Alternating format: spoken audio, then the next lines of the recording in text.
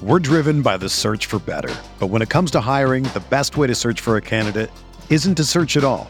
Don't search, match with Indeed. Indeed is your matching and hiring platform with over 350 million global monthly visitors, according to Indeed data, and a matching engine that helps you find quality candidates fast. Ditch the busy work. Use Indeed for scheduling, screening, and messaging so you can connect with candidates faster. Leveraging over 140 million qualifications and preferences every day, Indeed's matching engine is constantly learning from your preferences, so the more you use Indeed, the better it gets. Join more than 3.5 million businesses worldwide that use Indeed to hire great talent fast. And listeners of this show will get a $75 sponsored job credit to get your jobs more visibility at Indeed.com/Blue Wire. Just go to Indeed.com/Blue Wire right now and support our show by saying that you heard about Indeed on this podcast. That's Indeed.com/Blue Wire. Terms and conditions apply. Need to hire? You need Indeed. Rippy Writes with Brian Scott Rippey. Transcripts can be obtained by drinking a fifth of bourbon, ramming your head through some drywall, and then writing down every thought you have. What's up on a Monday? I'm Brian Scott Rippey. Thanks for tuning in to another edition of the Rippy Writes podcast. We have our Sunday evening conversation with former Ole Miss recruiting specialist Weldon Rodenberg on Ole Miss's rather lethargic win over Tulsa, what to make of it, what not to make of it, Jackson Dart's performance, some injury notes, and what 4 weeks of not playing a real game of consequence can do to a team and how the Rebels kind of turn the corner going into Kentucky. It's a good conversation. I think you'll enjoy it, so buckle up. But before we get to that, though, I want to remind you the podcast is brought to you by Mims Insurance. Matt Mims, independent insurance agent based in Oxford. Gas expensive right now. Groceries, everything's expensive. You don't need to lose money on the insurance process just because you don't know exactly how to approach it. It can be confusing. Matt Mims takes care of that for you. He's an independent insurance agent that will shop your quote around whatever it is you need insured. That's a house, car, boat, whatever the case may be.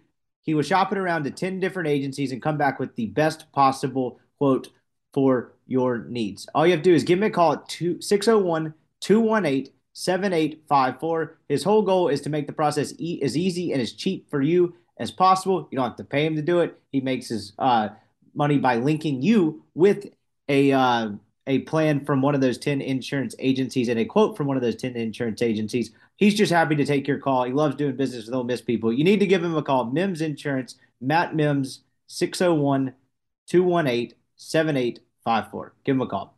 Podcast is also brought to you by Skybox Sports Picks. Who is Skybox Sports Picks? Well, glad you asked. They're the world's best gambling handicapping website, the inventors of the Skybox Matrix Interval, an advanced modeling mechanism that has helped propel Skybox to the top of the sports handicapping industry. Skybox up 3.5 units over the weekend on the NFL.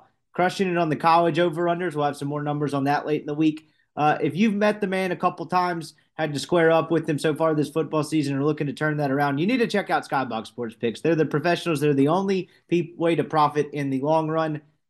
Certainly not going to do so based off a lean 10 minutes before kickoff. Just go let Skybox give you a guide. You can try them for a day, try them for a week, do NFL, college football, NASCAR, whatever the case, whatever sport you want to do, whatever you want to try for however long you want to try it. They're going to have a picks package to fit your price range. All you have to do is go to skyboxsportspicks.com, pick out whatever package you want. You'll get the picks sent via email in a very, very efficient looking spreadsheet, easy to read, easy to understand, and boom, you're one step closer to profiting because all those dumb bets you were going to make is just completely eliminated. So check them out, skyboxsportspicks.com. Use the promo code RIPPEE, RIPPEE.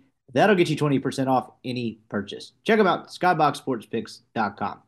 All right, here is Weldon Rodenberg. All right, we now welcome on Rippy Writes football correspondent, former Ole Miss recruiting specialist, Weldon Rodenberg. It is our Week 4 post-game show coming at you a day after Ole Miss's narrow win over Tulsa. And hopefully this podcast will not be as lethargic as really everything about that game went. A lot of stuff to dive into at this team. I don't know how much of it is necessarily significant. I feel like when we sit here this time next Sunday, it will be a much different conversation about what this team is, in pen or Sharpie versus us just trying to go off of them playing 4 inferior opponents and sleepwalking through the second half of 2 of them and really laying the hammer down in the first and second half of the other two. Rebels win 35-27. They don't score a point in the second half. I would readily admit I went back and watched some of the game today, was kind of in and out yesterday as I was playing in a golf tournament on the Mississippi Gulf Coast. So I'll just kick it to you first regarding that. Like, what did you make of this? Do you make anything of it? What was kind of your feel on how this thing went? Because clearly it was not one where everyone left happy about the product. No, and that was actually kind of good to hear that Kiffin and even the players understood that wasn't the standard they had set. So that was good to hear from those guys. They know what they did not play very well the second half. I kind of talked about it a little bit last week, and I don't want to say called it, but this was the most classic look ahead game ever. They have not played really anyone up to date. Georgia Tech fired their coach today. Looking ahead to Kentucky. Kentucky's had 2 straight look-ahead games where they've looked pretty poor. And even though they kind of came out in the first half, defensively, it took them a second to get ready. I think the DBs looked a little slow out the gate, but then they kind of handled them in the second quarter. They scored 28 points, really shut them down. But the second half, I think we'll get to it, whether it's here or later in the podcast, but there was zero energy in that stadium in the second half, and the players kind of reflected that. Though you have to kind of make your own energy as a coaching staff and team. Incredibly lethargic. Probably the worst tackling display I've seen from a Kiffin team since, I think most people have said since Arkansas of last year, but really, just overall, maybe the worst I've seen ever from those guys. It was really, really poor. I think they really didn't handle the dual threat quarterback in the second half well. We kind of talked about it a little bit before we started, but you kind of see that sometimes, especially in the NFL, if a backup has to come in and he brings a different dynamic, that your defensive game plan eventually has to change. I don't really think they changed well with that. I don't think they adjusted well. I think they let him out of the pocket, and they're kind of lucky that he's a true freshman with really no experience and couldn't make some dynamic throws, because that could have gotten a little dicey there towards the end if he could have made some throws downfield. But at the end of the day, they won. That was the most important thing. And, as we've been saying since the beginning of this season, next week is finally here where they get to play a real team. Yeah, and that's it is glad that we're finally at that point, just literally from a content perspective, if nothing else. I do think this was the best opponent Ole Miss has played to this point. I am not sure. I don't really know what I would have said if you'd have told me that in August. I would have said, okay, maybe, because obviously Troy, Central Arkansas, not going to provide much of a test. Georgia Tech didn't have you knew they didn't have a good team going in. They quit. This was the most competent team they've played. I don't 100%. think they're necessarily very good, but they know what they do on offense. They know what they do on defense. They were most certainly the most competent team they've played. And they kind of took it to the chin the second half. And there's really no other way to say it. Yeah, they really did. And you're right. Competent is the word to describe it. And then on top of that, it's kind of that in-between week where, I'll throw it to you. How much prep do you think they did for Tulsa, and how much prep do you think they did for Kentucky this week? Because that's something you pointed out to me a couple of times throughout the years we're doing this, where it's not, I don't think it's a thing where they just 100% we act as if we're playing Kentucky this week and then just roll the balls out there and play Tulsa. But there is a little bit of a different way you handle it when you have a game like Kentucky on deck versus Tulsa before this, or insert whatever opponent. It happened a couple times last year. How does that work? What do you think went into that? How much truth would you put into it?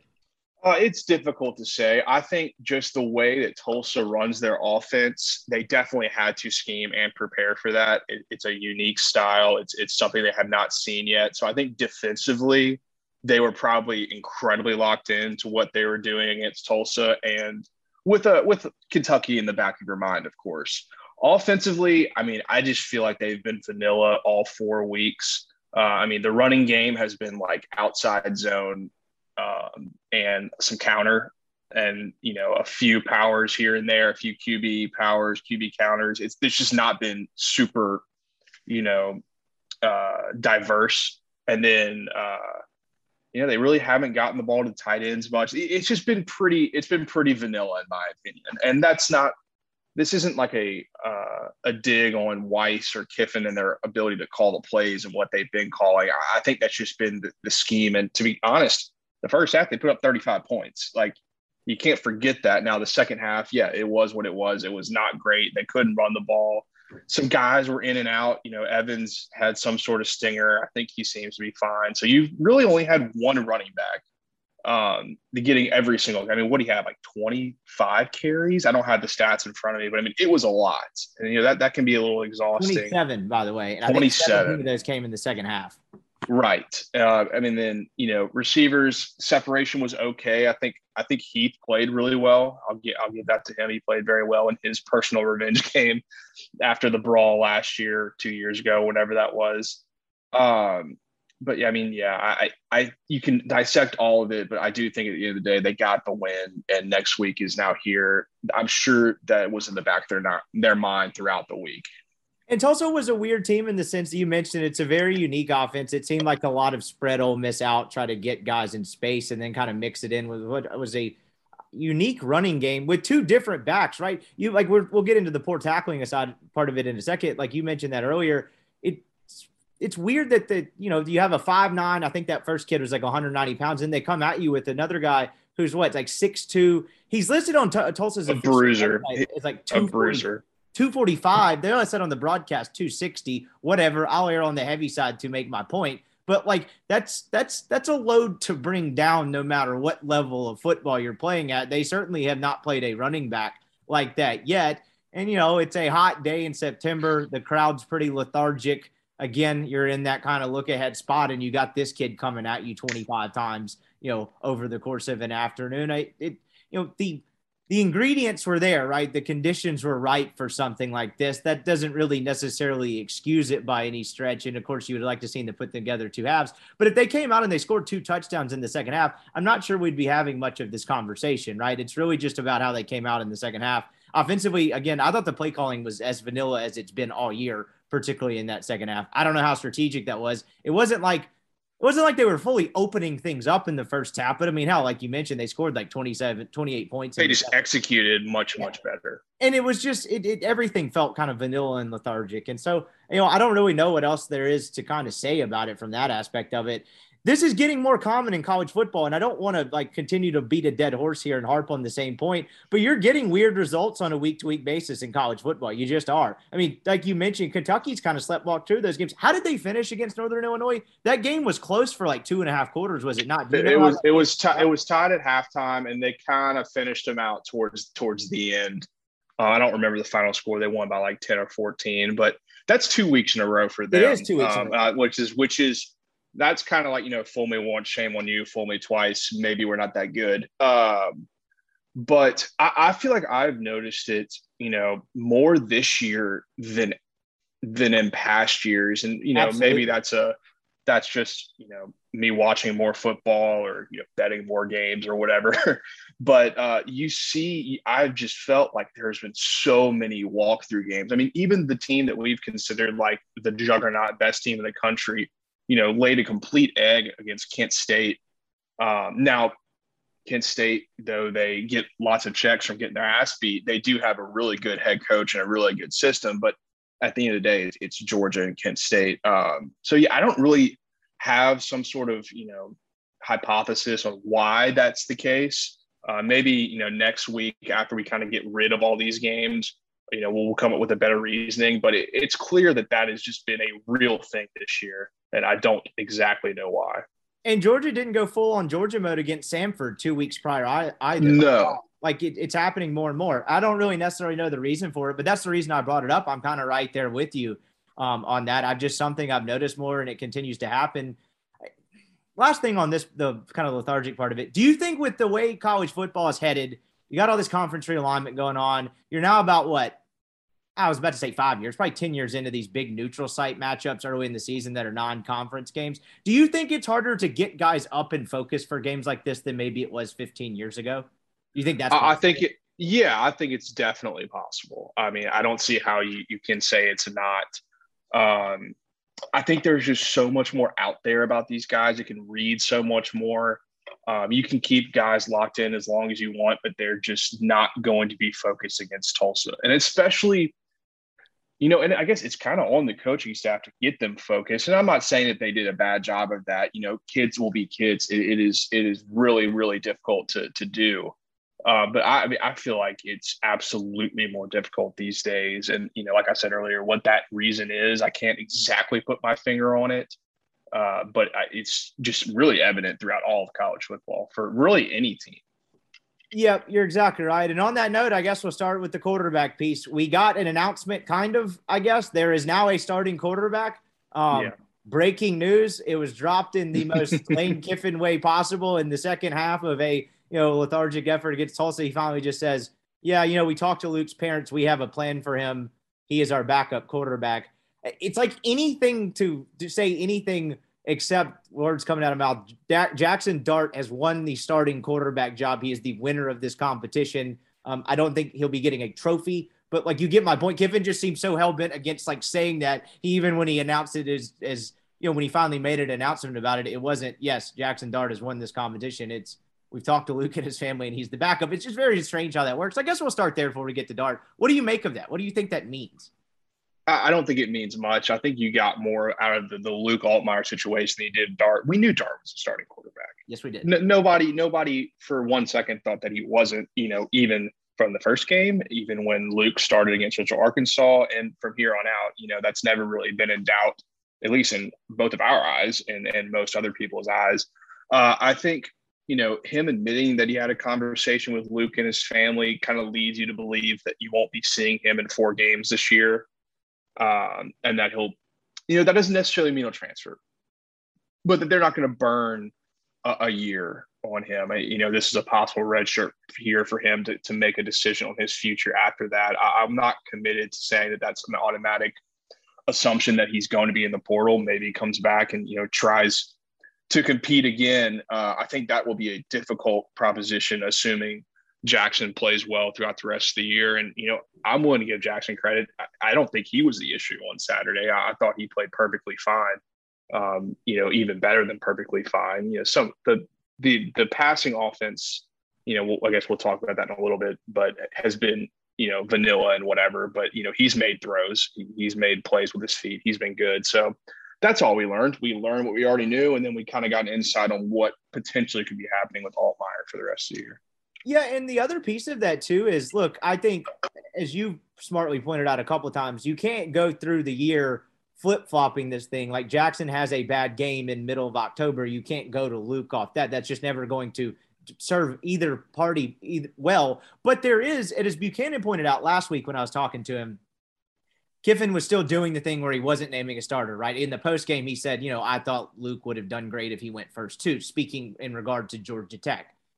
Sure. At that point, it seemed obviously evident, but Buchanan said, this may be a stretch, but I don't think he's fully ready to commit to it still because you've seen so little from him. And again, I thought he played pretty well for the most part on Saturday as well, but they haven't had very many situations where it's 3rd and 9 and you're down 4 points in the third quarter. And everyone in the building knows you're passing. You've got to go make a play and kind of put a game on your shoulders. We haven't seen that yet. We haven't seen him play well in a tight game because Ole Miss hasn't been in a tight game. And so while, yes, I think we all probably knew Dart was the starter, there probably still was some legitimacy to Kiffin kind of holding out on saying that, naming it, all the way up until the very last moment where you felt like you had to, because there is a world, I don't think it happens, but there is a world where Dart really struggles against Kentucky and then maybe it doesn't look great against Vanderbilt and Auburn. And all of a sudden, that's 12 more quarters of a sample size. That's not a short leash. You might have to think, we might have gotten this wrong. Hell,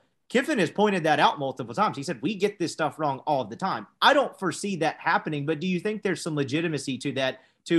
It's similar to the theme around the whole team. You just don't really know. You think a lot of things. I think he's looking pretty good. He's shown flashes. Do you think there was legitimacy to that as well? Because the part you mentioned about not transferring, like Dart could, tweak an ankle and miss 3-4 games and him have to come in. Or it doesn't work out. We still don't know that yet. Do you think there's legitimacy to that piece of it?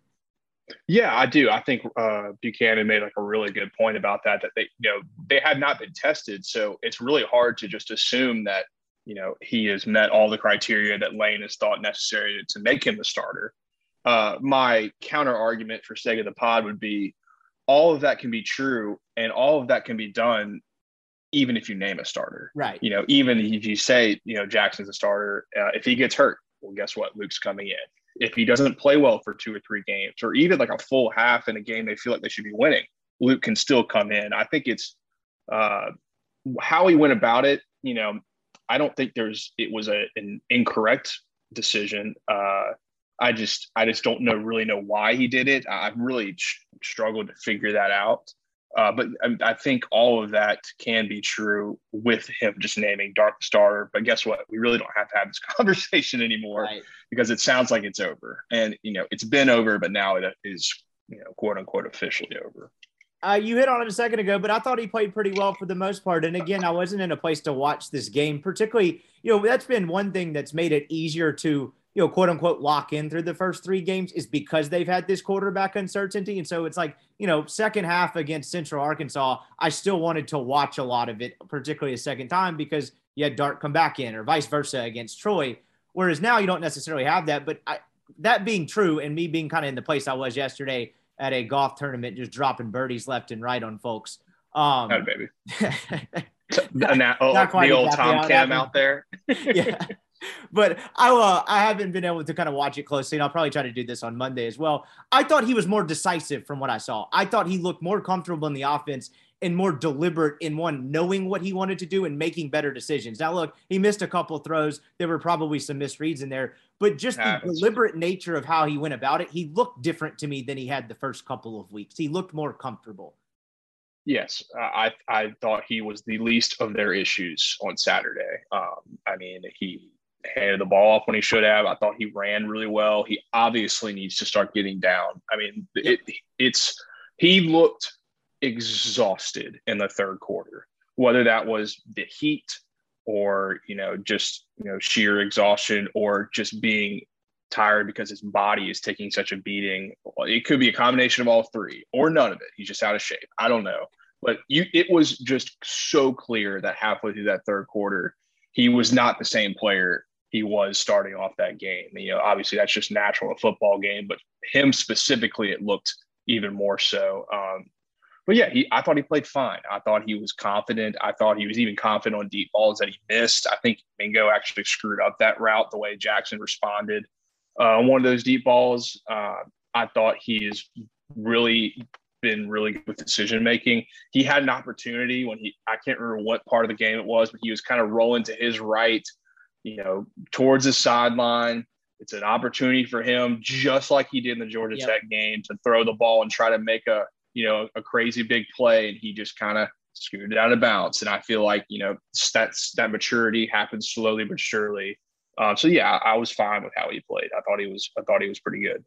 The on the in shape part of it, that would be kind of funny if Kiffin did get asked about it. It's like, yeah, well, he really loves fast food. We can't really know what I have not been able to contain it. We haven't really been able to contain him to stay out of the drive-through window. Yeah. No, I don't think that is the case at all. But it is an interesting piece of it. I would like to focus on the running aspect of a second because Dart ran the football 13 times in this game. That comes a week after he ran it 10 times against Georgia Tech. This is something that we talked about, leading up into the season that. All the way back in January when I talked to his trainer, Taylor Kelly, he was quick to correct me and was like, no, running is a huge part of his game, whether it's designed or him making plays out of structure. You just didn't see that as much at USC because of the torn meniscus thing. And it's clear they want to use him in the run game.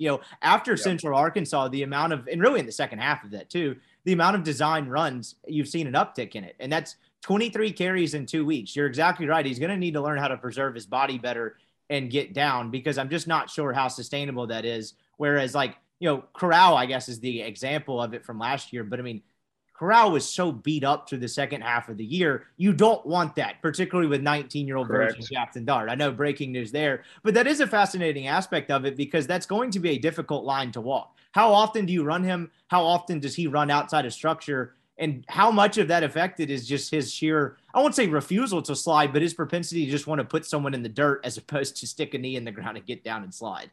I have to feel at this point, Kiffin has told him that's enough.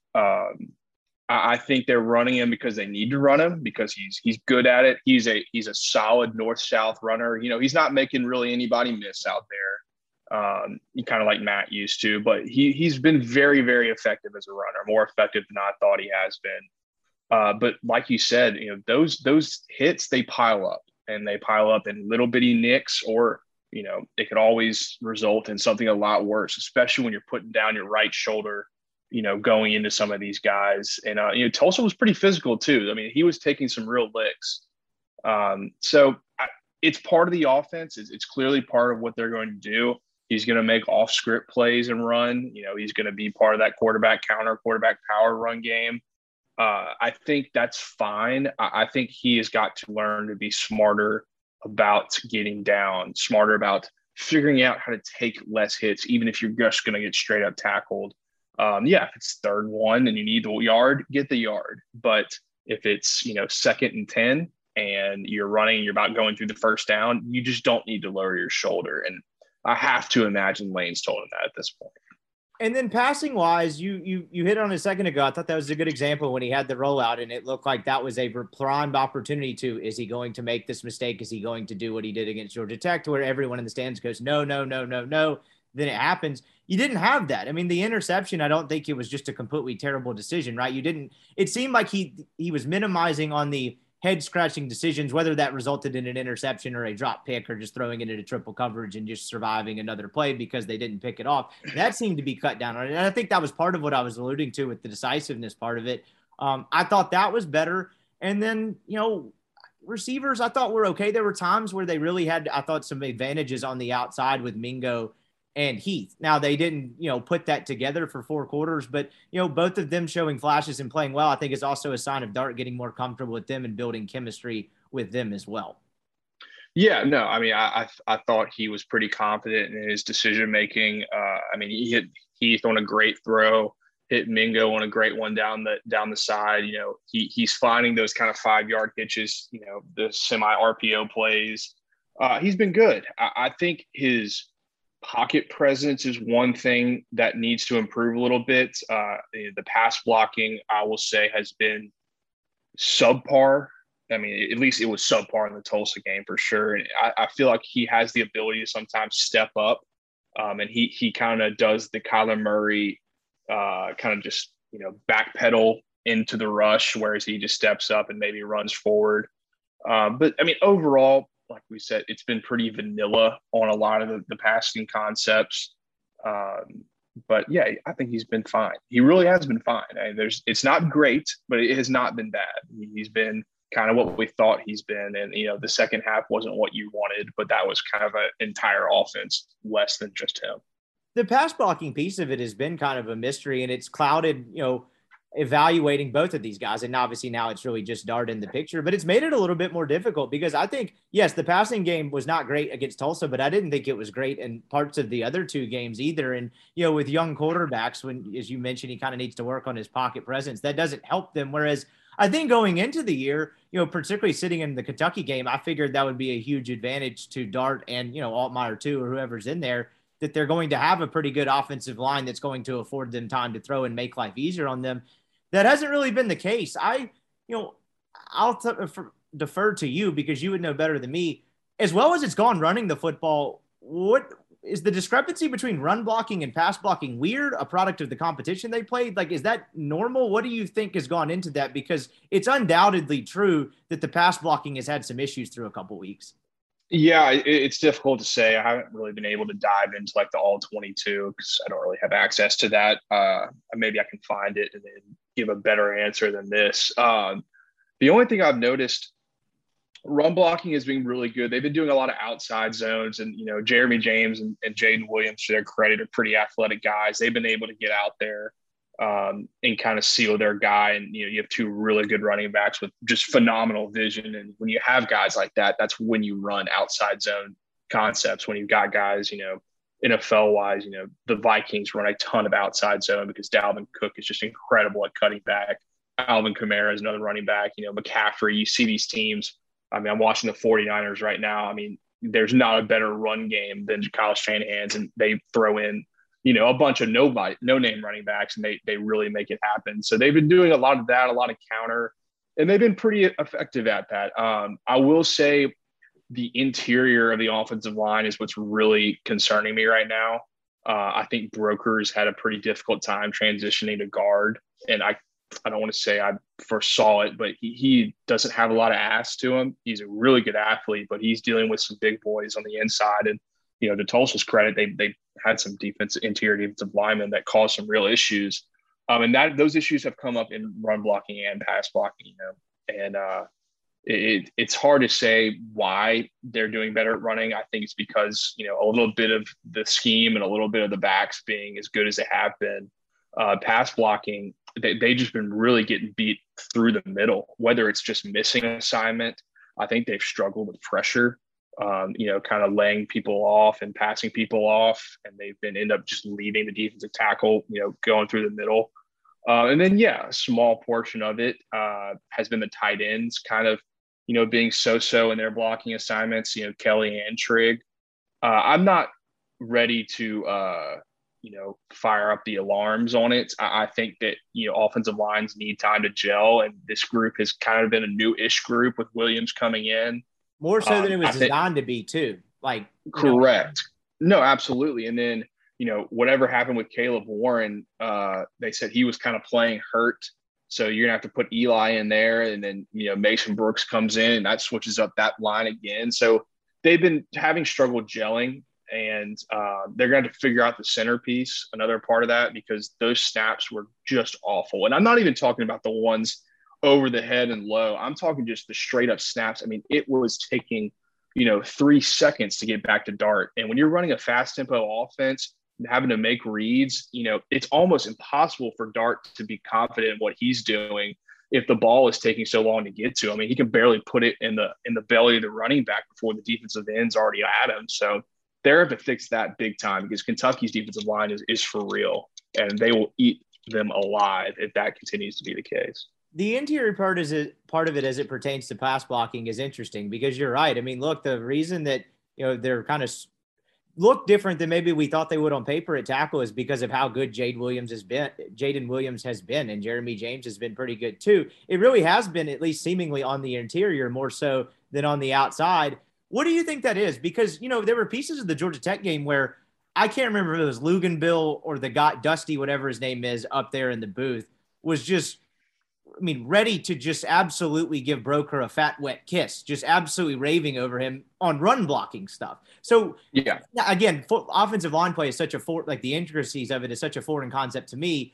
I'm not going to pretend to tell you why that is the case, but for someone who is perceived to have been pretty good pulling and in run blocking, he has struggled pass blocking some on the interior, which is weird when you consider the fact that he was an SEC left tackle for 3 years. What do you think, just your best guess, goes into that? Like, how different is it pass blocking on the inside versus the outside? Is there anything to the fact that outside you got Myles Garrett or whoever on the outside, and that's who that guy's coming, where a lot of the stunting and the switching oftentimes happens more on the interior? That was just at least a theory I threw out there. What say you?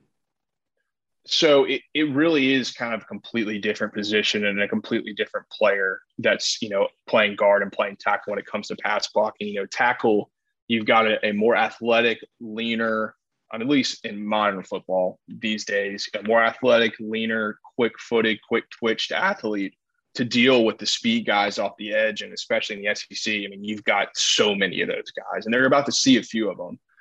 Interior, it's a lot more about anchoring and being, thicker and kind of keeping the middle in the middle. And Broker, I don't want to sound like I'm dogging on him, because obviously Broker's a very good player. There's a reason he's playing where he's at and where he has been. But he's a better athlete than he is a bigger guy. So when he's pulling or he's run blocking, he's athletic enough to hinge and kind of get in his guy's way and, be really quick off the line. And when he's pulling, he's great out in space. But when it's just one-on-one versus some of these bigger interior linemen, he doesn't have the best ability to anchor and just stay in front of them and, that push-pull between defensive and offensive linemen. He's just getting kind of bullied a little bit. And I've kind of noticed it after the past few games. It's difficult. And it's just kind of the product of having a guy they thought was going to play left tackle, who is now not playing left tackle, but they've got another guy out there who is more suited to play that position than Broker would be in this offensive line, maybe they kind of look at it and flip it around a little bit, especially if Acker ends up being the center, because now you've got, Acker, who was brought in to play tackle, who's already playing guard, now playing center. I mean, it's a unique position for him. Too. First-year starter there. Right. Well. So I like I said, I'm not firing, off all the fire alarms and saying this is going to be a massive issue for the whole season. But I do think that it is, been a small issue so far. And I think, I like the offensive line coach. He's a young guy. He's smart. I believe in the ability to scheme around it. You can survive with below average guard play. That's kind of a recruiting and just a philosophy that we've always had. You need really good tackles. You can survive without guards. And I don't think they don't have guards, but they just haven't been playing well so far, in my opinion, at least. Yeah, I mean, it begs the question. I think everyone was wondering, should we have bought more Orlando Umana stock? He didn't have as many, for all the issues that he had, the ball got to the quarterback most of the time. And I'd say that mostly tongue in cheek, but I mean, it is an issue you don't think about, but it is a big issue when it becomes one. You have to get the ball back in a timely and efficient manner to the quarterback, particularly in an offense like this. And when you bring a new guy in, that's something that's never as certain as maybe everyone wants to think it is. And you've seen that on full display. This was on display in the scrimmages. You heard this throughout the scrimmages too. Right. That it's been an issue. Happened. I guess it's not overly surprising, but I don't know. It needs to get fixed. I don't know how you do that from that perspective. It'll be interesting to see if they shuffle it around a little bit. What has not been affected by it is the running game, because they have just been awesome in pretty much every aspect. And that Evans goes out with quote unquote a medical thing in the second half. I don't know what to make of that, if anything at all. Could have been precautionary because he did play in the first half. Could have happened in the game. I don't really know. He had a few rushes in the second half too. It was just one series he was back in. So I mean, it looked like he definitely looked a little weird, but I don't know what happened. That's going to be an important thing to monitor, because they're going to need to be at full strength next week. Because they were already without Bentley this week. I don't know what the deal is with that there. I don't know if he will be back next week, but you get down and you kind of saw what it looked like when you only had Judkins back there. That wasn't really the point I was trying to bring up. I just would like to reiterate for week after week, it is remarkable how good both of those guys look through the first 4 games. And the oil that Kiffin struck and Weiss struck and whoever else you want to credit on this staff struck with, of course, landing Zach Evans. I think you knew absolutely what you're getting with him. But what Quinshon Judkins is as an 18-year-old freshman is a remarkable evaluation, I think, because they're the best 2 running backs in the country, and it's not really close, is it? I mean, I guess Gibbs and whoever the hell is behind him, because Gibbs is remarkable. Like I said earlier, he's like the Pokemon evolution of Quinshon Judkins. But, for what this team needed and, how good they've been, it's hard to disagree with what you said. I mean, they've been phenomenal. I mean, Judkins, his only knock is his speed. I mean, he is not a burner, and it is clear. But, my God, he is an A+ in everything else. His vision is unbelievable. It truly is. When you're just watching on TV, it's a lot easier to see, but he is just, he sees it before it comes. He's making holes by himself. I know Evans said that to you one time, a running back can make his own holes, but those 2 guys truly do that really, really well. And to kind of throw some cold water on it, I don't know what this Bentley situation is, but only having 2 scholarship running backs is kind of an issue because, Woolard is not a guy you're going to see getting any snaps. He's special team only at this point. And then it seems like Bullock is on the, potential Luke Allmeyer redshirt train. He might have to play. He might have to get over that and play. He has 4 games to burn, because if Bentley's out for an extended period of time, I mean, these 2 guys, the way they run, I mean, only having 2 backs with the speed of this offense is pretty difficult. That being said, they're 2 pretty damn good running backs. They are very, very good. And yes, it does seem like Kentrell Bullock is kind of on that redshirt train. I had someone ask me after the Georgia Tech game if he traveled, because they didn't notice. I guess there was someone who was at the game. They didn't notice him even being on the sideline. And clearly the way they phrased the question, they were looking for it. I don't know if that's the case, but it does appear that way. And you're right. I wrote a story on Isaiah Woolard when I was I remember reading it. I think I was a senior. When I was a senior in college. You're a year younger than me. We've been out of college for a minute. This is I know. No, but I remember the story you wrote. Was it about the tornado or whatever? Yeah, but I just meant that from the standpoint of this is like 6.5-year senior Isaiah Willard. It's crazy. That was a guy. I remember when Scottie Phillips got hurt, he got real run the last 4 games of the season there. No shit, he did. He played like against A&M. He played in the first game against Texas Tech. Like he was playing on those teams a lot and playing pretty well. He had a night at Vandy that was pretty good. Now that I think goes to show you the amount of talent they've had. Some other issues there. Since, but that is something interesting to monitor because this has been the undoubted strength of this team through the first couple of games. And now, what happens if you can't go into battle with 1 or 2 of those guys, suddenly your football team starts to look pretty different. And so I think that's something to monitor. Another thing I wanted to get to too was the tight ends. You mentioned some of the struggles there from a blocking standpoint. Through 4 games, Trigg hasn't become kind of a staple focal point of the offense like you thought he might be, as much as Kiffin loves the tight end in the system. Look, he's a younger player, right? 19 years old. It's going to take some time, still swimming, but I don't want to say like simplified as good as hasn't been as good as advertised so far, but I thought we would have seen more from him to this point, more involvement in the offense. And I don't think that's a Kiffin and Weiss just not getting him the football thing. I think there are reasons for that. And that part of it's been interesting. I wonder how much that changes because, when you have a passing offense with pretty much all new at receiver everywhere, minus Mingo and a young quarterback, that to me, I thought could be a game changer for this team. That doesn't mean it won't happen, but I do think that's something fascinating to monitor as we go forward because, they're about to hit the first real SEC game and you haven't had the Michael Trigg half. You haven't had the Michael Trigg game or Michael Trigg quarter yet. You know what I mean? I think he did catch 2 touchdowns or maybe 3. Yeah, he's been scoring, but he hasn't necessarily been effective. Exactly. Those are 2 different things. Consistently on drives. What do you think the reason for that is if you notice kind of the same thing?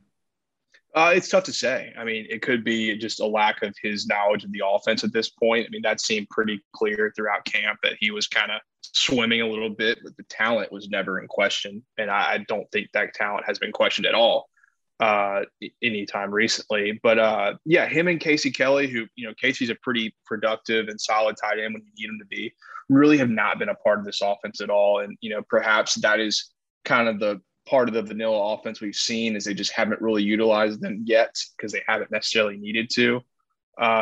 But I think you'll see more of them. I think the more they're in the offense and more comfortable, with it, especially, I guess, on Trigg's part. Kelly's been here for a while. I think you'll see more of him. I mean, he's such a matchup nightmare. And once they get him schemed up, and I'm fully confident they will, I think these next few weeks you're going to see a lot more Trigg. And if you don't, that probably says a little bit more about Trigg than it does like the scheme. That means he's maybe not ready or he's just not making plays. I mean, it could be one or the other. But I don't anticipate that being the case. We'll get back to Walden Rodenberg in just a second, but I wanted to take a quick break to remind you that the podcast is brought to you by our good friends at BetterHelp. BetterHelp is an online therapy service that can match you with a licensed counselor in under 48 hours. We put gas in our cars, we change the tires, we get the oil change, we do regular maintenance on our vehicles. It's no different with our own brain. How your brain performs affects the way you live. Therapy is just that. It makes your brain more healthy. You need to check them out, particularly if you're feeling anxious, anxiety. Sometimes it's easy to just talk to someone and get some things off your chest. You don't even have to do it on camera if you don't want to. You can go off camera, whatever you prefer. It's very laid back. Check it out if you're so inclined. BetterHelp.com. Use the promo code MPW, and that'll get you 10% off any purchase. We're driven by the search for better. But when it comes to hiring, the best way to search for a candidate isn't to search at all. Don't search, match with Indeed. Indeed is your matching and hiring platform with over 350 million global monthly visitors, according to Indeed data, and a matching engine that helps you find quality candidates fast. Ditch the busy work. Use Indeed for scheduling, screening, and messaging so you can connect with candidates faster. Leveraging over 140 million qualifications and preferences every day, Indeed's matching engine is constantly learning from your preferences, so the more you use Indeed, the better it gets. Join more than 3.5 million businesses worldwide that use Indeed to hire great talent fast. And listeners of this show will get a $75 sponsored job credit to get your jobs more visibility at Indeed.com/Blue Wire. Just go to Indeed.com/Blue Wire right now and support our show by saying that you heard about Indeed on this podcast. That's Indeed.com/Blue Wire. Terms and conditions apply. Need to hire? You need Indeed. Whether you're a world-class athlete or a podcaster like me, we all understand the importance of mental and physical well-being and proper recovery for top-notch performance. That's why I'm excited that Unified Healing is sponsoring this podcast. Unified Healing is a new and super innovative global network of wellness centers powered by Energy Enhancement System, or EE System. If you haven't heard of the EE System, you'll want to listen up. This technology promotes wellness, deep relaxation, purification, and rejuvenation. In hundreds of locations across the globe, access to a center is easy and affordable. Interested in experiencing the EE System technology for yourself? Go to unifiedhealing.com/bluewire to learn more and find a center near you. That's unifydhealing.com/bluewire. No material or testimonials on the Unified Healing website are intended to be viewed as medical advice or a substitute for professional medical advice, diagnosis, or treatment. Always seek the advice of your physician or other qualified healthcare provider with any questions you may have regarding a medical condition or treatment and before undertaking a new healthcare regimen, including EE System. Podcast is also brought to you by LB's University Avenue there in Oxford. Go check them out. If you're a Rippy Wright subscriber, that's rippywrights.substack.com. You get a free newsletter from me a couple of times a week, plus discounted meats. Right now, it's a 16-ounce prime strip for $20 and a $5 pack of sausage. Just go show Greg proof of subscription or whoever in there at LB's, and they'll get you hooked up. And then go find all your own favorites. Oxford's so lucky to have a place like LB's. All kinds of delicious cuts, fresh sausages, seafood. I like the tri-tip. The filet burgers are always awesome if you're trying to grill out with a few other people. All kinds of delicious stuff there at LB's University Avenue there in Oxford. All right, back to Weldon Rodenberg. One of the things that stuck out to me that I mentioned on the postgame show last night that I wouldn't do a 180, but kind of reconsider a little bit was talking about the lack of total catches and kind of possession guys from receiver that they hadn't gotten through the first 4 games. I thought it looked better the second time I watched it this morning, particularly with Mingo and Heath. But do you make anything of the fact that they haven't had a receiver catch more than 4 balls in a game yet? I get it. We preface it with everything we've had to preface it with, right? Competition, them running all over every opponent so far. But do you put any stock into the fact that they haven't had a guy go catch 5-6 balls in a game? It's been, 4, and I think Heath has done it twice. One other guy did it in the I think Mingo did it in the Troy game. I could have that wrong, but there hasn't been a huge discrepancy in a guy kind of make an impact on a drive-by-drive basis at receiver yet. Yeah, I don't put too much into it. I think we kind of, every year Kiffin has his guy, whether it's been, Elijah Moore or last year, it was kind of a little more Drummond, I guess you could say, with some other, guys mixed in between. I think this year his guy is the running game. And that's the one he's going to kind of lay on and the one he's going to be confident with. And the receivers are kind of, just the second tier part of this offense so far, of course. They haven't really needed to air it out. They've been so confident in what they're doing on the ground that probably is just going to, lack in a lot of receptions for the receivers. And, they've been kind of spreading it around a little bit. Watkins has gotten in there and Mingo and Heath have been kind of the main targets you've seen so far. I don't put too much stock into it. I think that's just kind of what we've gotten so far with this offense and how bland it kind of has been, at least in my opinion. For all we know, they're throwing all their stuff out there. I don't think they are. But no, I don't think it's too big of a deal. Yeah, no, for sure. I tend to agree with that side of it as well. And to kind of push back on the other side of it, it has been better. I mean, look, remember at times last year, we had multiple points in the season, and granted, this was a little deeper in the season, which made it more concerning, where Kiffin was talking about guys not getting lined up, knowing where to go, and like doing the correct things on routes. You haven't had that, right? It's kind of fallen. No. We thought it was. It's more competent guys. You just haven't had someone emerge yet, and I think that could be Mingo. I think I wouldn't say lack of production, but lack of like targets and kind of taking over and having that, Mingo game. The first one he ever had was Kentucky in 2020. We're like, all right, this is the guy. I think more of that's competition than anything else, because he's shown flashes at this point to kind of stepping up to a true one, but for this team, definitely a decent one version.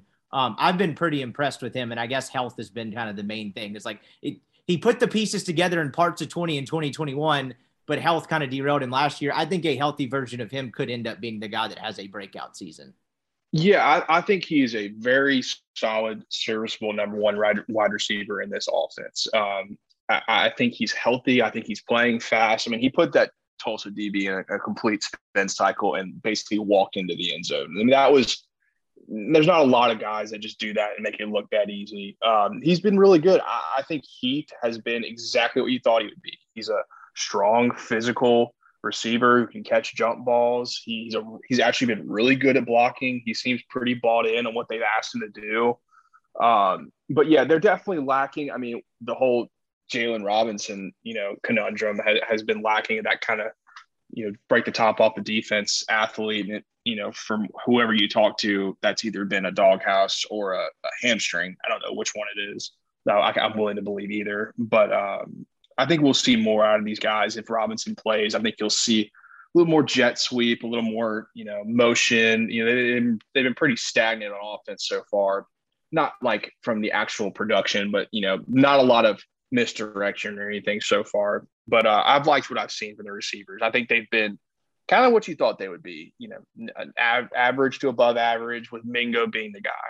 To put a bow on the offensive piece of it, before I want to hit some defensive things, and we'll bounce around and get some SEC stuff and get out of here. Chase asked me this question last night, and I thought it was an interesting way to think about it. What's next? What is the next step for Jackson Dart? To confirm whatever you might think about him, how would you describe what you think is the next, quote unquote, next thing you want to see? That's a good question. I guess it would just be continuing to gather himself with this offense, to continue to figure out, how to play faster, because I feel like they're not where they want to be tempo wise yet. I think he needs to do a better job of communicating. I feel like we've had a lot of very weird snaps, very weird offensive line penalties. And, a lot of that's just kind of on the quarterback. I feel like he needs to be a little more vocal, get his guys where they need to be, set up and go. I think just play speed would be what I would like to see more of from him, because if you can get that play speed down, the tempo, the way that Lane wants to run it, that just adds a completely different element to your offense. And, so far they really haven't had to go warp speed. I feel like they've been fantastic on the opening drives, the one that's scripted. And then once they get off the script and they're kind of having to get into rhythm, they have struggled a little bit to kind of, except for the second quarter of this game, which is so weird, really get a few drives in a row where they get that first play and they kind of start rolling. The offense you used to see with Hugh Freeze, with Chad Kelly, I mean, they would just get on offensive drives and just start rolling. And with Matt early last year against Louisville, it was just like unstoppable. They would get that first 5-yard run and then it was off the races. I feel like that's where Dart needs to get this offense to where it needs to be. One, great answer, but two, that is the weird part, is that that's part of the reason why I lean not putting a ton of stock into this game in general, was the fact that you mentioned in that second quarter, they had those multiple drives in a row where they really kind of finally got it rolling. To your point, elongating that beyond, going on script would be, I think that's a good answer. I think that's definitely part of the next step as well. And it's also worth mentioning too, and this was a little later in the year last year, but the Ole Miss offense last year had that issue at times, right? I mean, early in the year, absolutely, middle part of the year, it was script, and then it was like, oh man, these guys are struggling to move the football. Some of that's just a natural part of playing good defense and playing in the Southeastern Conference. But I think that's a good piece of it. The way I answered it, I'm just curious to get your thoughts. It's not like a comparison. Can they go rely? How much of a game are they willing to put on his shoulders to go win? Because there is going to come a point over the next 3 weeks where, okay, maybe not Vanderbilt withstanding, but even Auburn defensively, they're going to have points where they're not running it very well. And they're going to need to kind of have that drive where he completes 5-6 passes for 50, 60 something yards to get them down and get them points.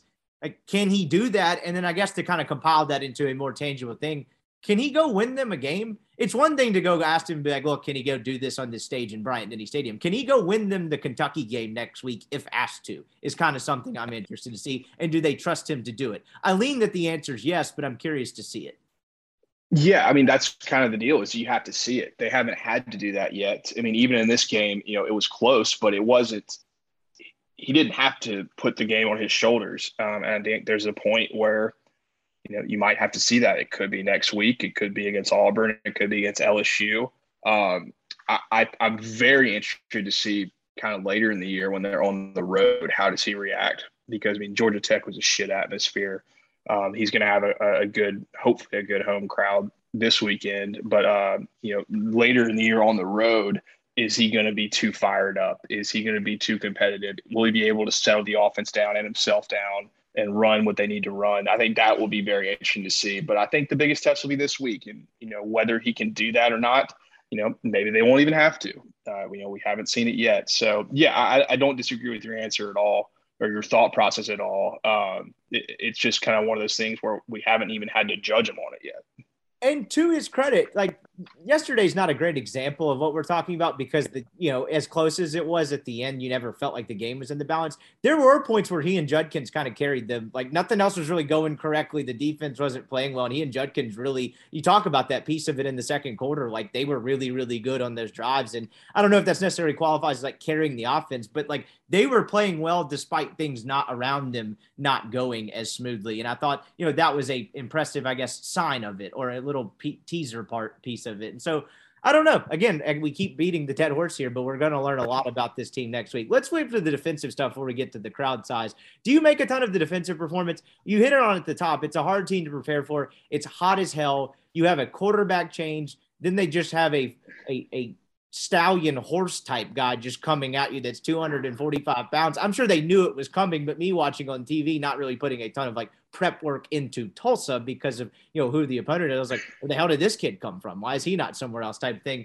Do you put a ton of stock into it? Because them being a bad tackling defense is just not part of what the DNA has been largely ever since Kiffin and this regime has gotten here. They've been, and even before when the talent wasn't quite there yet, they populated the football better, and you could tell it was just more competently coached team. So do you put a ton of stock into what happened yesterday? I think there's some things about the running game in general, but them not tackling well, I would write up as a one-off until proven otherwise. I'm willing to listen to that. Okay. I don't necessarily know if I agree with it, but I'm willing to believe that there was definitely some kind of lethargic, look ahead attitude towards playing this team. I will say that, it's kind of hard to remember while you're watching, but Kari Coleman and J.J. Pegues did not play. And, to be quite honest, those two have been two of the more impressive defensive players they've had this year. The tackling was really bad, though. It's hard to get past how bad it was. It to me, it was a little bit concerning. They didn't wrap up well. They tackled just really poorly in open field, which has been kind of their bread and butter through the first 4 games. The pass rush was really concerning. They got locked up on the outside, on the inside. They really struggled to get to the to Bryn in the beginning, and then they struggled to wrap up Myers or Braxton, whatever his name was, towards the end. And yeah, it's a difficult transition going to 2 quarterbacks with completely different skill sets. I'm willing to give them a small reprieve for that. But at the end of the day, it was a pretty abysmal performance tackling. Even the DBs just, guarding the receivers was not great either. It just wasn't great overall. But I'm kind of with you. I'm kind of against you. I don't really know how I feel about it. But at the end of the day, they're going to play a lot better next week. So it really doesn't matter at this point. Yeah, you're exactly right about that piece of it. And for the record, just to drop a little news part of it there, Kiffin did say after the game that he thinks that Pegues and Coleman will play next week.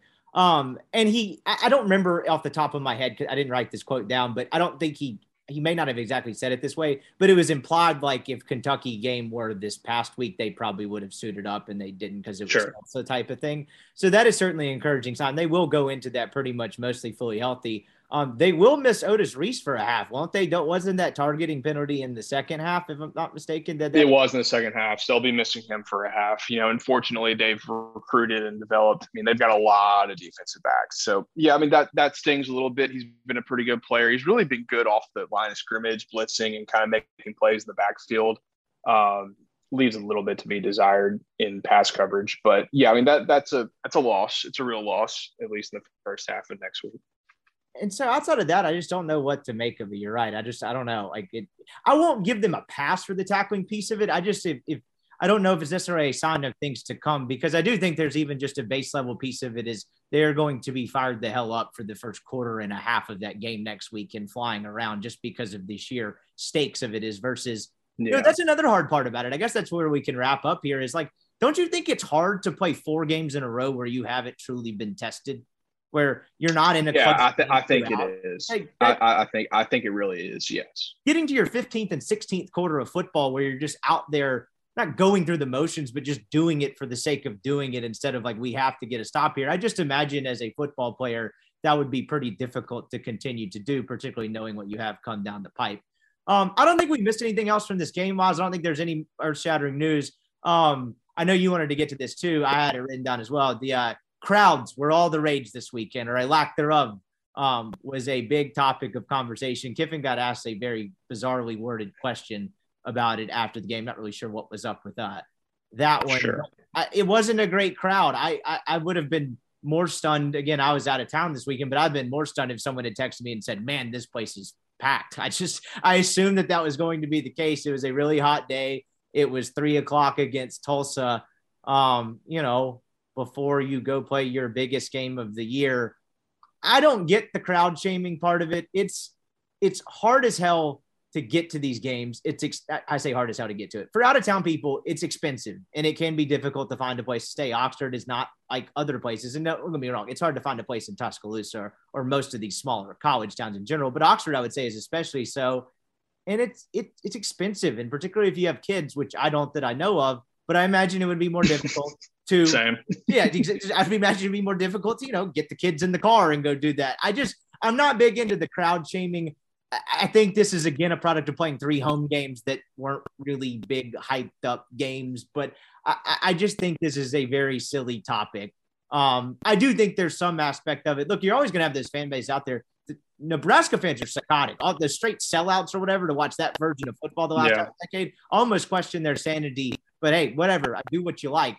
But I just, in this day and age of college football, this was already trending this way, and then you had COVID, and people realized they had other options, and it's really nice to watch it on television. This was a pre-pandemic thing that was exacerbated by the pandemic, and I'm just not into telling people to go show up and do something they don't want to do and be somewhere they don't want to be. I just think that's a bizarre way to look at it.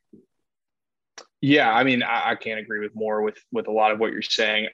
I do think that Ole Miss specifically is in a very difficult position in this kind of new age of football where the crowds are declining, and they're declining everywhere. And you mentioned that. I've been trying to think of what the word is, and I kind of have a small rant on it. I think Ole Miss has kind of a fan base infrastructure problem. First of all, the students are not showing up. There's really no excuse for that. They should be going to more games. There's nothing you can do about that. You can say you want to move it to the other side. I mean, I think everything points to the students went to more games on the other side. I know my first 2 years were spent on the other end zone, second 2 on the second end zone, and no one went to games. Yeah. I mean, now that's 14 and 15 versus 16 and 17. So those are 2 really good teams, 2 really bad teams. There's part of that as well. But we went to every game in 14 and 15, and the student section was completely full for every home game, no matter who it was. And that was not the case the second 2 years. So that part is kind of, they're going to show up for the big games, and it's pretty clear at Ole Miss they're not going to show up for the games that are not SEC games. That's not really what I'm talking about. What I'm talking about is the fact that you have a 60,000 capacity stadium with the smallest SEC college town at like around 22,000 people total. So if you assume that 10 to 15,000 of your actual population go to the games, that is like 1/4 of your stadium. Then, not to mention that you have a school in Ole Miss that is, what do you think, 65% in-state? I don't. What do you think the split is? It's getting closer to 50-50, honestly. Is it closer to 50-50? 55-45 or whatever you want to call it. But I would say it's definitely less than 65% in-state at this point. Right. So then, if that's your case, I mean, that's your alumni base. So that means, 55-60% of your alumni is in-state, but the almost half is out of state. And by the way, I don't know if you've seen the Mississippi economy. No one's staying in state. No one, no one's really moving to Jackson unless you're from Mississippi, or Oxford unless you're from Oxford, or vice versa if you're from either one of those places. I mean, you're an example, but guess where you were before you moved back? You were in Dallas. Right. It is insanely I think the biggest issue is the early graduates, the guys and girls, of course, aged 22 to 32. They're moving to bigger cities outside the state. It's hard to go to the games. It is not financially feasible for me living in Houston. I will not be going to a game this year. And you can call me a shit fan. That's fine. I went there for 4 years. That one guy's brain. I went there for 4 years, worked for the team for 3 years. I cannot make sense financially to go to a game this year. There's nowhere to stay. The flights are outrageous. It's just difficult to get to. So that's your biggest issue is your alumni now are not in Mississippi. They're in Atlanta, in Nashville, in Birmingham, Dallas, Austin, Houston. So some of those places are drivable, but then it's like, where are you going to stay? Well, guess what? Unless, mommy and daddy bought you a condo there's nowhere to stay, legitimately nowhere to stay. So it's impossible for 50% of your fan base, that is hypothetically 50% of your fan base, that is outside of the hour and a half circle around Oxford, to be expected to come in. And this is kind of a unique Ole Miss issue. And Mississippi State as well. But then the difference with Mississippi State, they're having attendance issues too, but their split is probably 80-20 in-state, out-of-state, maybe even more. So, those people, they can drive from the Golden Triangle or Jackson or the coast to those games. They're going to get more people naturally just because of who went to Mississippi State, who's around Mississippi State. Ole Miss is just not the same case. So at this point, it's just a weird kind of economical kind of, I don't know what's the word, demographics issue with Ole Miss, in my opinion. You look around the rest of the SEC, they're all having attendance issues, but when it comes to the big games, they're all going to be just fine. Baton Rouge can fill up Tiger Stadium by itself by sheer population. Tuscaloosa, Columbia, Auburn, even to another extent, they're going to be able to fill it up. Last year, Ole Miss against Arkansas and A&M, good atmospheres. My understanding is those stadiums still were not full. I don't know if you saw anything different. I was at the LSU game and it was close to full, but it still wasn't completely full. So I don't know how to fix it. I feel like, it's now kind of on the administration to figure something out, whether that's, marketing and appealing to early graduates where it's financially very difficult to get to games, figuring out better transportation from Memphis or from Jackson or from wherever in the surrounding areas, fucking getting the airport fixed, extending the runway, and maybe during the fall, having a few Southwest flights or United flights from Atlanta or Houston or Dallas or New Orleans or wherever your alumni are. You kind of have to be creative with it, because if you don't, nothing's going to change. And I don't necessarily think it's a fan enthusiasm problem. I think it's strictly a numbers problem. That's just kind of the situation Ole Miss is in. I could be overthinking this and completely wrong. I've been kind of thinking about it for 2 days since I watched the game and no one was there. I've kind of always had this thought. I think it's just a unique Ole Miss and, to another extent, Mississippi State issue right now. Maybe I'm like, I don't know, you could comment on it. Maybe I'm completely off base with this, but I really don't think I am. No, you're not. I fall in the same line of thinking as you do as well. And this, again, like I think what I was talking about and what you were talking about kind of work hand in hand. It's on top of what's already a larger issue across college sports and really just sports in general, right? Just the whole watching it at home versus going there. So, but what you're talking about is absolutely correct. And it's an interesting conversation because, this has come up as, I don't remember if Chase and Neil did a podcast on this, but like the whole in-state, out-of-state thing and the way Mississippi State has recruited in-state kids versus Ole Miss has over the last couple of years, and the benefits and the cons of having such a heavy out-of-state population. Now, I think the alumni base, to some degree, it's heading in the direction we're talking about. That may be generally skewed. When I said close to 50-50, I was talking about current student population because 25 years ago, it was not necessarily this way. But you're right. Like they are in a unique situation, and Oxford's a little bit harder to get to. Look, the airport piece, I imagine that's beyond Keith Carter's pay grade. Not that you were insinuating Ole Miss can do sure, but like 100% beyond his pay grade. But guess what? The university and the city, they're not necessarily combined, but my God, I'm sure they can have a conversation about it. And maybe don't understand the economic standpoint of that, and I definitely don't. It's just a thought because, if there's really anyone to blame, I don't think there's really anybody, but it's your fan base in the hour and a half circle. It's your people from, Tupelo and the surrounding hour area, from Memphis and Jackson. I mean, those are the people that aren't coming in. Those are the drive in and out. You don't have to stay anywhere. And it's not like tickets are expensive. My God, when my dad dropped me off at college, he walked in the tickets office and bought season tickets. That's not part of the expense. That's the issue. It's everything else. And so, I mean, I'm not blaming anybody because, personally, I don't care. I just want them to win football games, but it's a big topic of conversation. And I've just been trying to kind of dissect what the issue is. I feel like it's becoming a demographics numbers issue more than just a COVID, translation of life issue. Because it's kind of this way before COVID too, if we're being honest. Yeah, it was. And to your point about the lack of enthusiasm, it's not. I mean, look, I mean this dead seriously. Definitely not. Our podcast and the newsletter and all that and everything we got going at MPW Digital is a reflection of that. When they're good, people are jacked up and people are listening. Even just the excitement, you get from, having interacting with different fans and stuff. Like it's not an enthusiasm issue. It's everything else you're talking about. And then kind of get specifically to the student section part of it, because I feel like that's the one that makes the stadium look so bad. I say sure. That's not to blame the students. I've been actually firmly in the pro student section camp on this, but it's a large, just metal bleacher filled area that's getting more difficult to fill. I sat in the student section for the first 3 years of college, being 1 year older than you, but I was working covering football full time by the time they made the switch. So I myself have never sat in that newer student section. But I mean, it doesn't take a genius to see that it's super hot. It's kind of just like its own sauna, right? It's metal bleachers with no protections. They kind of put some tents. It's hot. It's a bad, but it's hot everywhere. I mean, that's not a unique Ole Miss experience. But yes, you're right. It really is like on that side, like to another level. And you could speak on this. I'd ask you this because you could speak on this better. It's much larger.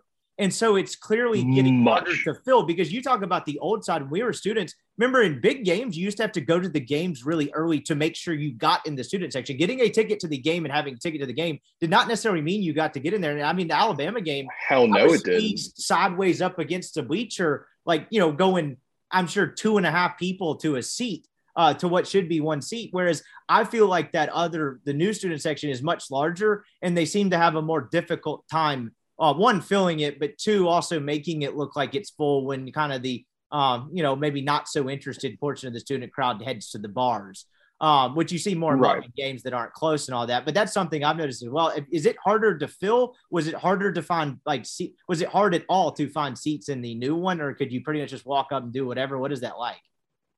No, I mean, the new one from a sheer convenience standpoint makes a lot more sense. I mean, when you're walking from the Grove, you walk straight through those first gates instead of having to walk around the stadium to get into the backside where the old student section was. I mean, it's really a lot more convenient, a lot easier to get into the games and everything, but it's a lot bigger. I mean, I remember, we always, of course, the 2014 Alabama game was a huge game, but they've had other huge games too. I mean, that's not the only one, but I mean, I left my date because she was like not, on time. I mean, not necessarily on time, but like she was like not really, with it and understanding how big the game was. I was like, look, I'm going in. Like, see you later. Because if I don't go in an hour early, I'm not getting a seat. That is definitely not the case anymore. I think that is more due to the size than anything else. But I don't know what the issue. I don't know the student issue. I mean, if you look at this game, they're playing Tulsa. It's 3:00. It's hot as shit. They're up by 3 touchdowns at halftime. Yeah, I get why you're leaving. It's kind of everywhere else that I'm more, curious about and concerned with than that. I mean, Kiffin has talked about it a lot. He has begged, people to stay and students to stay. They don't give a shit. And maybe that's an Ole Miss thing, but it's probably not. It's kind of an everywhere thing. So I don't know. I don't think there's a way to fix it, but I do think there's some interesting conversations on like the deeper issues than just, oh, they're not going to the games. Maybe someone's out there to answer this question, but I would be interested when they did move the student section and make the luxury seating, whatever you want to call that. Is it the end zone club? I forget, whatever the lower level new luxury the seating. South End Zone Club. Yeah, it used to be. Why did they do it that way instead of just build an entirely new one and bulldoze the crappy bleachers that used to be the away fan sections? I don't know why that's the case. You know what I mean? I have no clue, but it is something that I do think about a lot when you see that, because, it has had a negative effect on the environment. I'm not going to do the whole, we'll blame someone for not thinking this through. Look, in all honesty, do you think someone who runs the athletic department's had that job for a while was like, this is a terrible idea, let's do it anyway? There's probably a million more factors that goes into it than, your average complainer online is going to take into account. That part of it is interesting to me. And then they did expand the stadium at a time. I don't have an exact time on this, and so I don't want to misspeak and sound like out of touch here, but it does seem like now in a day and age where you're getting smaller stadiums with more luxury seating and more compact, Ole Miss just kind of went bigger. I know that the End Zone Club is luxury seating, but, bowling the stadium in and it going all the way around, like in a time where stadiums were getting smaller, Ole Miss has got bigger. And, 15 years ago, that's what everyone was clamoring for. And they were probably clamoring for it at the time, but that's another piece of this, right? Stadiums are downsizing, and Ole Miss hasn't downsized any piece of it that I'm aware of. I don't know if that's coming. It's just something I've noticed as well. I just don't think there's a good solution to it. And I think it's just, I don't know, it's a problem that's probably not going to get fixed. I don't think you're going to suddenly get a larger swath of people, at the game staying for longer. You're just not going to convince people to do it. And so I don't know what the solution is, but I think everything you just said is kind of in line with what I think about it as well. And so I don't know. It is what it is. Again, it won't matter. The big games, they're going to fill up. So, I think it just is what it is from that standpoint.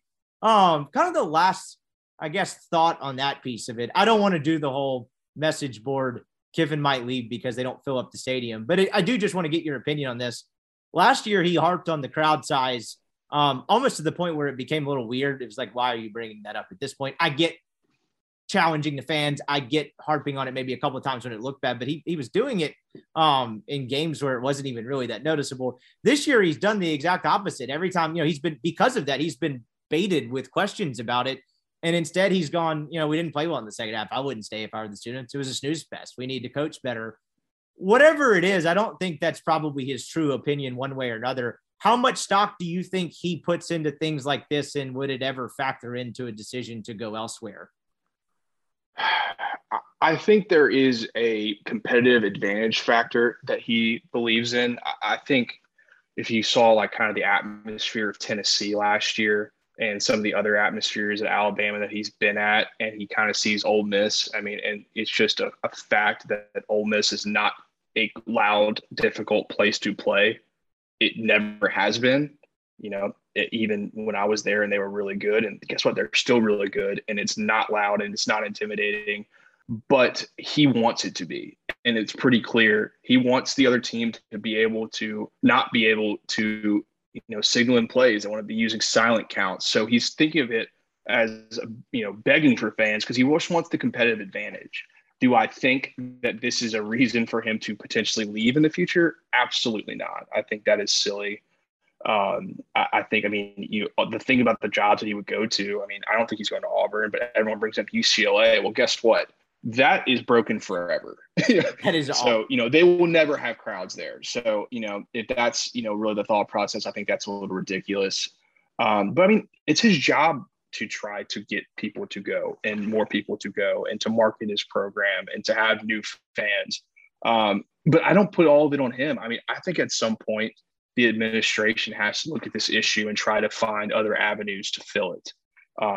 How that's going to happen, I do not know. I think you've got to find a way, infrastructurally in Oxford, where you're already so small. You are the smallest college town in the SEC. So you're going to struggle to fill it up with just your immediate, citizens, to find a way to get people to games, to help people get to games. Or if you don't want to spend that money and don't care, then you don't get to complain about it, administration or football team wise. So no, I don't think it's going to be a reason for him to ever leave. If he'll leave because of money or because he's going to the NFL or, Alabama showed up. I think a lot of those jobs that we've seen in the past, they're not really available. I don't see him going to Arizona State out there in Tempe because he's frustrated that, only 45,000 people show up to see Tulsa play. Right. I just really be really shocking. But you know what?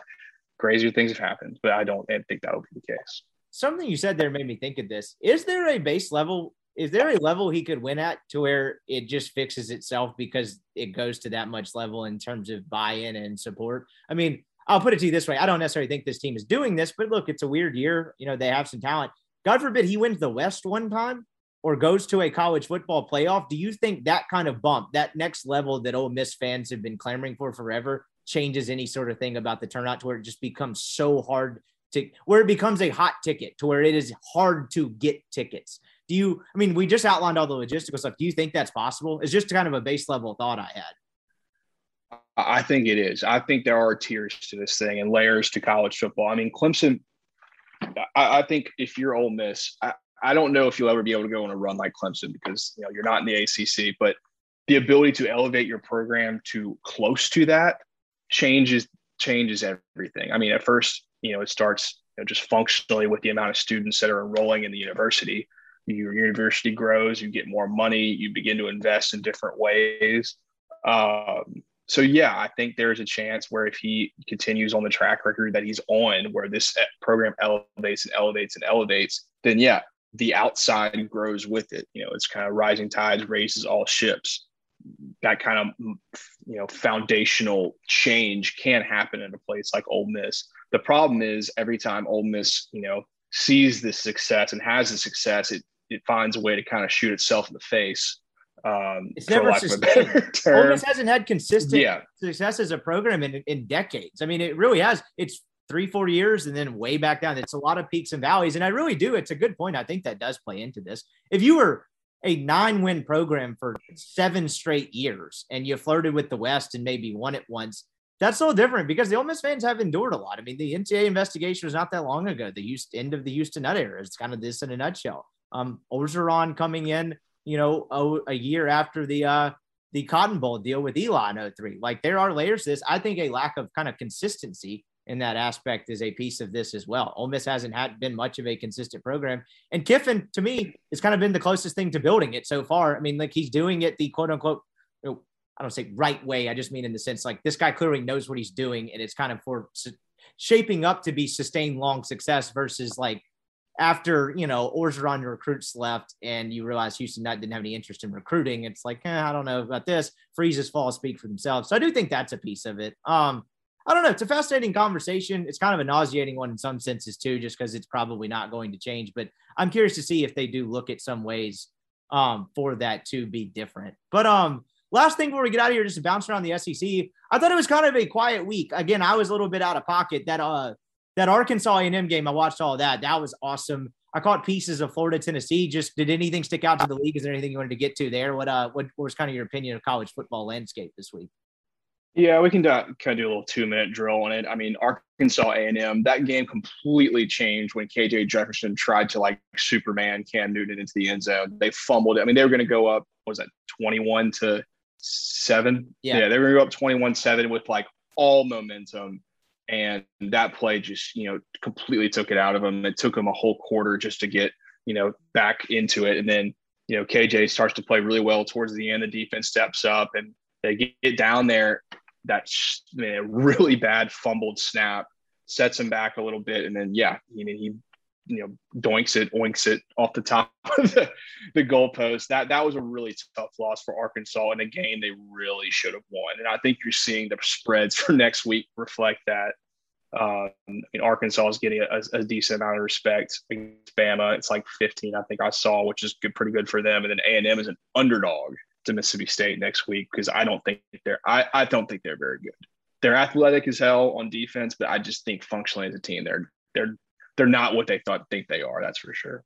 I think it's all on offense too. I mean, they had moments in that part of it, but you get the weird touchdown as you just alluded to. That was my takeaway, was how in the hell did A&M win this game? Like, it was almost like the State LSU thing where it's like, I don't know if both of these teams are good, but like, did the better team win this game? Because I'm not necessarily sure that was the case. It happens all the time. Yeah, it's a heartbreaker too. Like, for Arkansas, just the way that went down. What a weird kick to where it goes off the top of the upright and then comes back down. I thought the only way I could tell on TV was what actually happened was from the A&M fans going nuts. I thought it might have dropped back inside the upright and gone in. I couldn't tell. It was a wild ending, and that was clearly the game of the weekend. I just think Tennessee's pretty good, and Florida was quarterback. I thought Richardson had some moments, but it just was like one team's just slightly better than the other, and it proved to be that way. No, yeah, Florida knows. I mean, Napier knows that team is not where it needs to be at this point. I mean, they could not run the ball for shit on Tennessee, and I think Tennessee on defense looked okay. I mean, Richardson played really well and kind of lit them up a little bit. But man, Tennessee's offense, if you're just a little bit out of position, they will absolutely dice you for it. I mean, they looked good. I mean, they were at home, they had all the advantage. I mean, they didn't even really win the turnover battle necessarily. I mean, Florida got some fourth downs, got some pretty fortunate bounces, and they ended up still winning the game. I think Tennessee's pretty good. I think that is not really something that's shocking. I've been pretty high on Heupel, and Hooker is just a machine in that offense. He knows exactly what he's doing. He's so confident in it. It's really impressive. They're very good. Florida is just not there yet, but they're going to be. That I can guarantee. I'm buying into the Billy Napier thing too. Again, I just don't think it's there quite yet. A couple another weird result things that I've kind of been harping on. Kansas State loses to Tulane and then goes to Oklahoma and wins the football game. Notre Dame, look, it wasn't a great North Carolina team, but Notre Dame, this is a Notre Dame team that lost to Marshall, almost lost to Cal. I don't necessarily have them going on the road and winning. Gene Chizik is stealing a check from North Carolina right now. He is so out of his depth at that place. I mean, he is just not prepared. I mean, Notre Dame will not score 45 points on anyone else this season. That is not a good offense. Chizik, that means a joke that he's there right now. That's the worst defense in Power 5, possibly. I forgot that was a Chizik defense. Honestly, I had not thought about it from that vantage point. I mean, 1 year is not so bad. It's embarrassingly bad. I think that was about it. I didn't mean anything else stand out college football wise. I know I could have missed a result or two, but not as being locked in. But I don't think anything else really. I mean, Clemson pulled it out. DJ played pretty well. The Clemson DBs are some of the worst I've ever seen. I mean, bad players, bad technique, bad body language, bad attitude. I mean, they were awful. I mean, they got absolutely torched for 4 quarters against a pretty good Wake Forest team who runs a pretty unique scheme and system. So they finished it out. I think they're good. They're definitely not great. So that was interesting. Jeff Collins got fired. They lost. Florida State blanked Boston College. Florida State might be good. LSU blanked New Mexico. They are slowly figuring it out. I don't know if they'll be a great team this year. Daniels has been kind of efficient. He's not great, but he's definitely athletic. Mississippi State beat a shit team. That's what Mike Leach does. What else happened? I mean, Oklahoma, that was a really weird loss. USC is, statistically the most fraudulent team in the country. They are winning the turnover battle around the country. They are 13-0 in the turnover. They are plus 13, I think, in the turnover battle, which is like unheard of through 4 games. That's outrageous. They are number 1 by like leaps and bounds. That team is good. They are not great. Ohio State's a juggernaut. They are very good. They ended that game in the first quarter. That was embarrassing. Tejas is not back. They lost to a Texas Tech team that's actually pretty good. They looked pretty good there. Oh, our favorite fraud coach of the year, Mario Cristobal, loses by 30 points by 20 points to Middle Tennessee State at home. Yeah, that's not great, Bob. No, I mean, he and Mel Tucker are absolutely stealing checks from their universities right now. I mean, it's a weird, I guess it's just a product of the market and the environment in college football, but neither of those guys have done anything to deserve $100 million contracts, and they are proving it even quicker than I could have imagined. It's insane what's been going on there. And I mean, I don't know if you have thoughts on it, but those two are stealing money right now.